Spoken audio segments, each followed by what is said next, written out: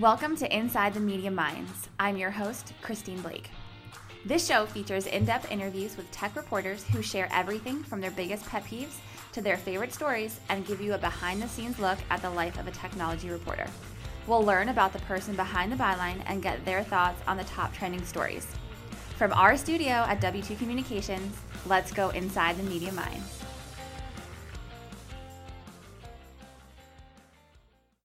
Hey everybody, this is Christine Blake, the host of Inside the Media Minds. Thanks for joining us today.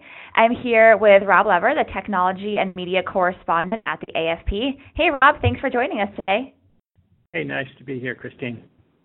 Yeah, awesome. So let's go ahead and get started. I know we have a couple questions for you, but if you can just explain your title first, technology and media correspondent. What does that mean? And tell us a little bit about your role at AFP, and we'll go from there. First of all, let me say, we're a global news agency. We're one of the largest global agencies in the world. We have customers, clients in many, many countries. I can't tell you how many right at the moment, but and in a number of languages. I work in English, but it's originally a French company, and we have many French clients. We have English language clients all over the world, Spanish, German, and a couple of other languages that we work in. So as the technology media correspondent, I help cover all areas of technology, and whether that is, the new gadgets from, Apple and Google, Amazon, the corporate news and financing and such. A lot of the digital lifestyle changes, how technology is changing, healthcare, travel, whatever. And media became part of it because technology was disrupting how traditional newspapers, magazines were being produced and consumed. So that's part of it. But it sort of expands into things like Netflix and some of the entertainment area. So it's a pretty big sector, and it covers everything, from politics to sports to entertainment and things like that. But I can't work 24 hours a day, so what we try to do is take the stories, the 1, 2, 3 stories each day that have a big global impact that are really important to people all around the world. Okay. So you really take that global viewpoint on things that will be interesting to people all across the world. Right, and it's not always what people think. There are a lot of things about American taxation that are interesting. American television is watched all over the world, right. But particularly American technology is used all over the world. Whether it's Google, Apple, Microsoft, Amazon is very important. So what they're doing is really watched, anywhere from Singapore, Australia, London, whatever. So what we try to do is not so much the U.S. perspective, but how it impacts the rest of the world. Okay. So how did you get your start doing this type of coverage? Well, okay, so I've been in journalism for many years, and I've covered a lot of things, whether it's politics, a little bit of sports, a little bit of natural disasters, wars, things like that. So this is our big regional office, and we cover all of North America from here. So actually, around the time that I started, nobody really had a technology correspondent, so I did a lot of the things, the first computer virus, the first Wi-Fi, technology, the Napster battles, and the over music technology. And so I did some of that. Then I moved on to more general economics, and we hired somebody in San Francisco. And then a few years back, I moved into this role where I'm a little bit of an editor, but also still a reporter. So I do a little bit of both. So did you always want to work in journalism? Well, okay, so I'm going to date myself a little bit. I went to school during the I was there in the Watergate period, and you at that time you could see that journalists could really have an impact by uncovering and telling the truth. And obviously, you know, it still happens today. And each of these stories we do, you don't have the same impact, but every story has, you know, some impact. It impacts some people that you're writing about, whether you inform them, entertain them, distract them, whatever. And it's a responsibility, and it's a job that, you know, I guess I got into it at that time and never left. So yes, I guess. Okay, no, that's cool. And then so your beat, you know, you really, we talked about this just a few minutes ago, but you're really covering the intersection of tech, business, internationally, but also from this Washington, D.C. region. So what, you know, looking at all these things, I know you mentioned a plethora of topics that you've covered. What types of topics interest you the most personally? Like, what are you most intrigued by? Well, you know, what I find interesting about technology is that, you know, it's a little bit of a cliche, but we talk about disruption. There are new things that come on that change the way we do things, like all the little scooters we see around town and the bicycles. All that is based on... Oh, those are disruptive. They are disruptive, but they're a new way of getting around, and they've changed things, and it's based on, you know, we couldn't really have that without our smartphones, without GPS, and without those things. There's a lot of disruption of healthcare. I was writing about how, you know, you have different kinds of mobile apps that are really delivered through prescriptions. They're like prescription medicines that help treat behavioral disorders, depression, and opioid addiction. So all these, this is what I find exciting is that, you know, whether it's smartphone, transportation, technology, various ways of delivering information and messaging. So there's just a lot of new things coming back, so new sort of creativity, disruption, innovation, if you will, and that's what some of the interesting things that I'm seeing.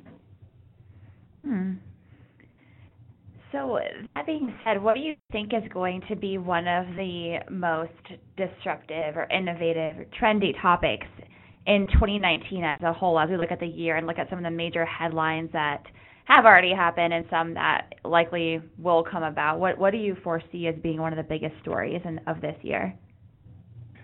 Well, I mean, what we're seeing now, especially this week, is kind of a war between the United States and China, and it's a war for technological superiority, and it's kind of a question of, over the last 10 or 20 years, what has happened is that there's been sort of a globalization, and the companies cooperate. So you have a smartphone, it's got components from all over the world, and all the technology is kind of shared, and that has kind of helped foster innovation. And now, if we kind of cut those off, that's a big deal, because, you know, the Chinese are going to have their own technology, and, you know, it will impact global trade and all the things that have made our companies successful. And so, and there's sort of another aspect of that, and it's what's going on with social media and the attempts to regulate and rein in some of the abuses and problems we have there. And again, it's kind of a question of globalization. People thought there's one big internet and that everybody's free to put stuff on there. And what we're realizing, when there's hate speech and violence and such. Each country wants to regulate that on its own, and the Chinese have their system, the Russians have another system, the Iranians are trying to kind of clamp down. So it's kind of a question: are we going to have one internet, and are we going to have a bunch of little internets with different rules? And that's kind of a big story that I've been following as well. So those are a couple of things. Yeah. That's interesting too that you bring that up about having regulations for different countries in terms of social media, or is it going to be that big massive platform that can be harder to regulate on kind of a country or even like a state level? That's an interesting topic. Interested to see where we go with that. So these types of topics, I'm sure you've learned a lot over the years. I mean, you've been reporting for a number of years, and there's certainly a learning curve when it comes to technology for many people. So what are some of the biggest takeaways that you've learned from writing on this topic? Mm-hmm. Well, I think, again, there's a lot of disruption, as I talked about. There's a lot of innovation. We're changing the way we're doing things, and there's also a lot of fear, particularly, in the question of cybersecurity. Who's listening? Who's using my data? Privacy. And all that. I guess I don't know that I have the answer. My sense is that some of this is kind of, it may be overblown, but I don't know that there's any kind of stepping back. I mean, people aren't going to throw away their smartphones. They're not going to stop using the internet and start buying print newspapers again. So we're not going back in time. So we have to kind of figure these things out and figure out how to separate what's good information, bad information, what we want to keep private and what we don't. I mean, so it's kind of a long process, but I think people are starting to become aware of this. I mean, there were 10 or 15 years ago, I don't know if you remember, I mean, people thought, spam was a big problem. Remember, you get these Nigerian email scams, and some reason, people have sort of moved beyond that, and they would try to figure that out. Well, people understand, my kids understand that's spam and that's not real. Somehow we'll have to figure out some of these other problems, and maybe we'll get there. Maybe it'll take some time. Yeah, and there's always going to be new problems. It's like we look at the history of cyber attacks and the monetization of how criminals work and they execute attacks, and it's always changing. There's always something new, and it's hard to stay ahead of it. That's definitely a problem that we see. So no, it's been really insightful to hear some of your perspective on these trends and also what you cover. We're going to have a new segment actually on today's podcast. I'll get to in a second. But just a little bit more about kind of you outside of just reporting. What's something interesting that most people don't know about you? People know you as a reporter. You've been writing for the AFP for a while. What's something that would be interesting for our listeners to learn about you?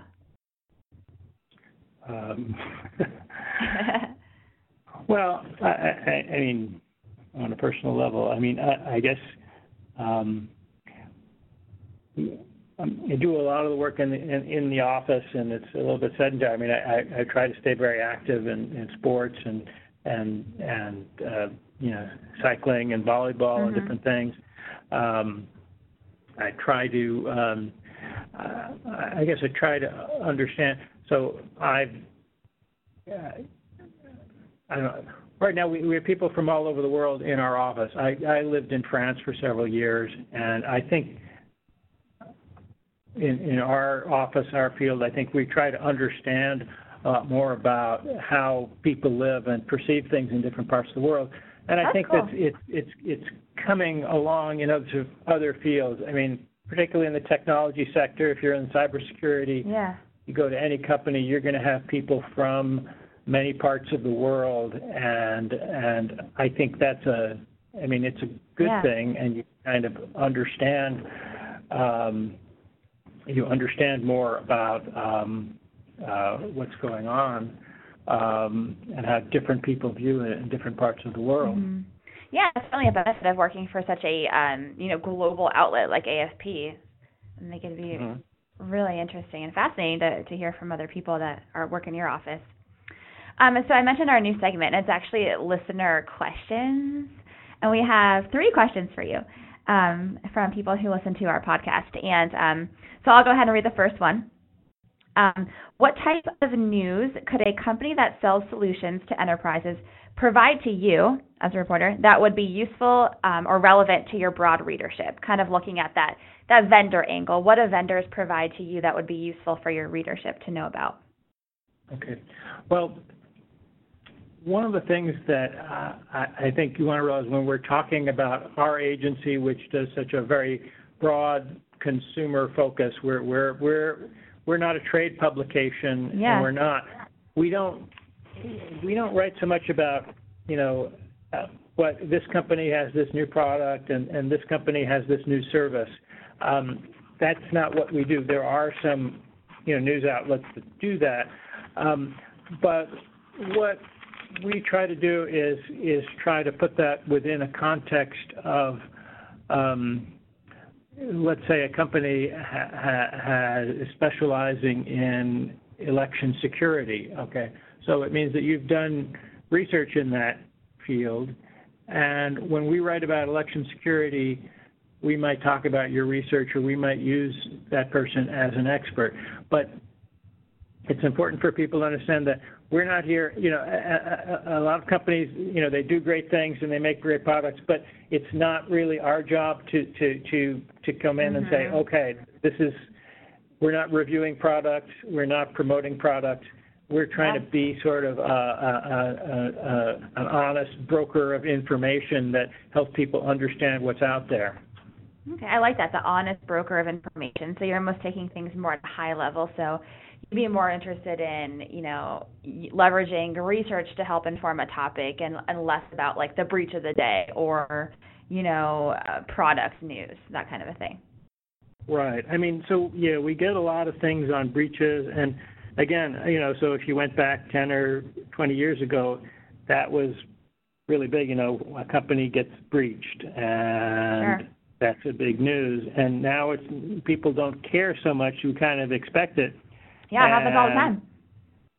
And I understand that there are a lot of companies that are trying to work to sort of mitigate those risks. But again, I think we kind of try to find out who is,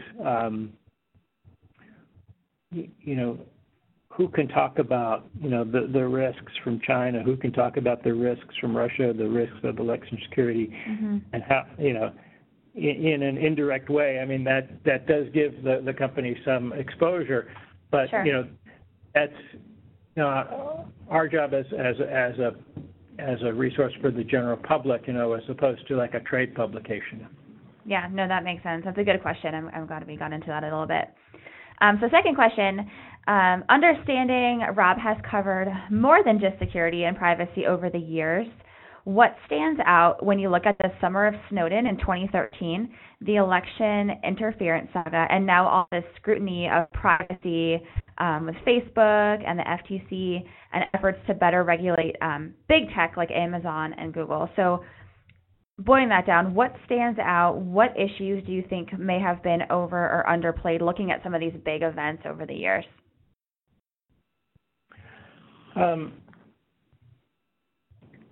Well, I don't think any of them were really overplayed. I think we got a better understanding from the Snowden revelations about what's out there. I think some people might have, I think it's important to try to really look carefully at what came out of there and what we learned from that. And people somehow think that the NSA is listening to everything. And if I remember watching an episode of The Good Wife, and you had the NSA listening to the conversation of these lawyers in Chicago, and that is not going to happen. But there is a lot of fear that is that might not be really justified. I don't think you can necessarily say, it's easy to come away with that without really looking carefully and say, well, the NSA is listening to everything. And the same thing, I would say a similar thing with Facebook and social media. It's not necessarily that they know everything about you and they have some file on you like the Stasi or something. I think there are a lot of things out there that are used in an aggregate sense for advertising, but I guess I don't feel that these companies have these files on me. There is information that I can get, but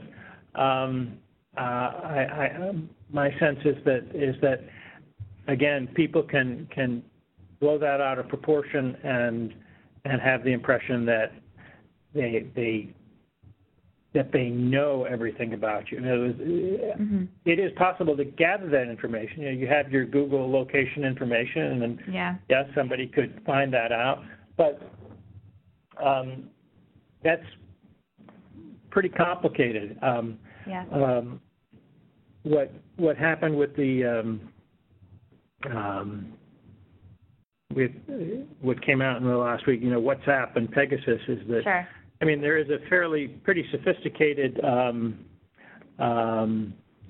spyware that apparently was developed by the Israelis that can really do that, but it's got to get on your phone and they've got to do it, and you have to be a very specific target for that.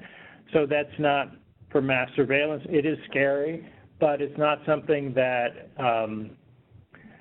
the average person necessarily needs to be concerned about. So I don't know if I answered all your questions. No, that makes sense. That makes sense, and it's interesting. We look at some of these big events in the last decade or so with Snowden, election security, and this privacy stuff that you mentioned, and it is a lot of, they're kind of like mainstream pivot points. It's when we're seeing like broadcast outlets covering these mainstream type of stories that really make people outside of security and outside of technology really think about things, and they do sometimes develop that fear around it. So they're almost like pivot points of the past decade that people have been more concerned about security, as opposed to people who are embedded in the day-to-day of security are often more aware of these types of things.